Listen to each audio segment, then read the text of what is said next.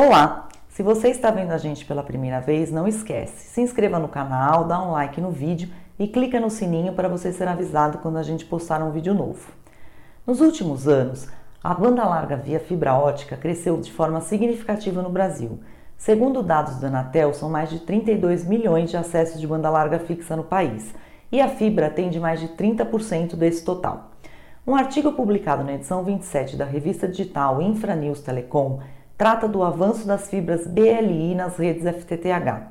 De acordo com Marco Antônio Scocco, gerente técnico e de engenharia de aplicação da Starlight Conduspar, as fibras BLI de baixa sensibilidade à curvatura começam a ganhar espaço em implantações de todo o mundo por oferecerem diversos benefícios, como a redução dos diâmetros dos cabos ópticos.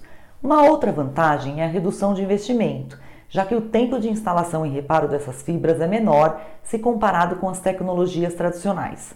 Marco também destaca o aumento da longevidade da rede frente às novas tecnologias de sistemas PUM. Espero que você goste desse conteúdo e que ele seja útil para o seu dia a dia profissional. Se você não está no nosso site, para ler o artigo completo, clique no link da descrição. Boa leitura, até mais e se cuide!